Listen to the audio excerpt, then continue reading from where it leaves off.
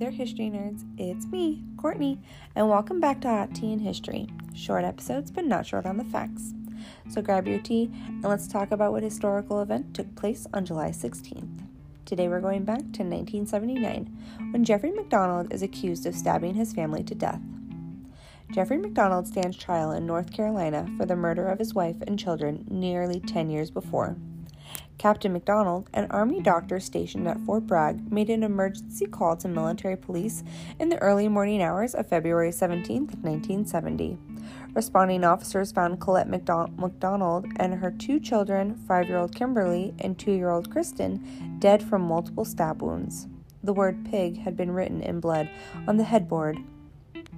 Jeffrey, who had a few stab wounds himself, told the officers that 4 hippies had attacked the family. With little evidence of disruption of the home, investigators doubted MacDonald's story of struggling with the killers.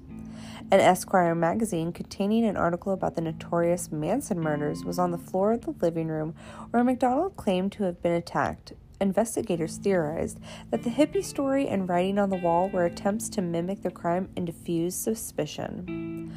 More important, the blood and fiber evidence did not seem to support MacDonald's account of the events.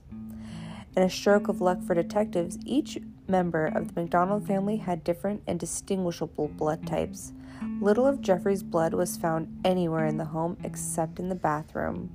In addition, his wounds were much less severe than those of the family. His wife and children had been stabbed at least 20 times each.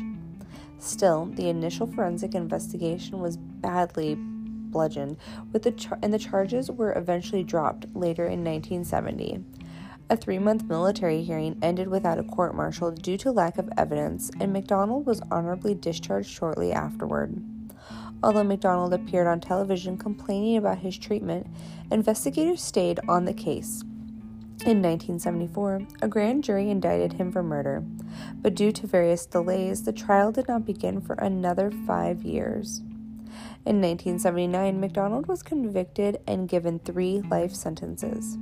MacDonald, still vigorously insisting on his innocence, enlisted author Joe McGinnis to help exonerate him. McGinnis interviewed MacDonald and investigated the case on his own, but decided early on in the project that MacDonald was indeed guilty. The subsequent book, Fatal Vision, was a bestseller and it enraged MacDonald, who sued McGinnis for fraud. MacDonald has since exhausted his appeals. His case has been appealed to the U.S. Supreme Court more than any other, and he remains in prison. The case was re-examined by a documentary on Errol Morris in 2020 FX series, A Wilderness of Error. Thanks for listening to Hot Tea in History. Join me tomorrow to see what historical event took place on July 17th. And remember to share my podcast with all your history-loving friends. Later, nerds!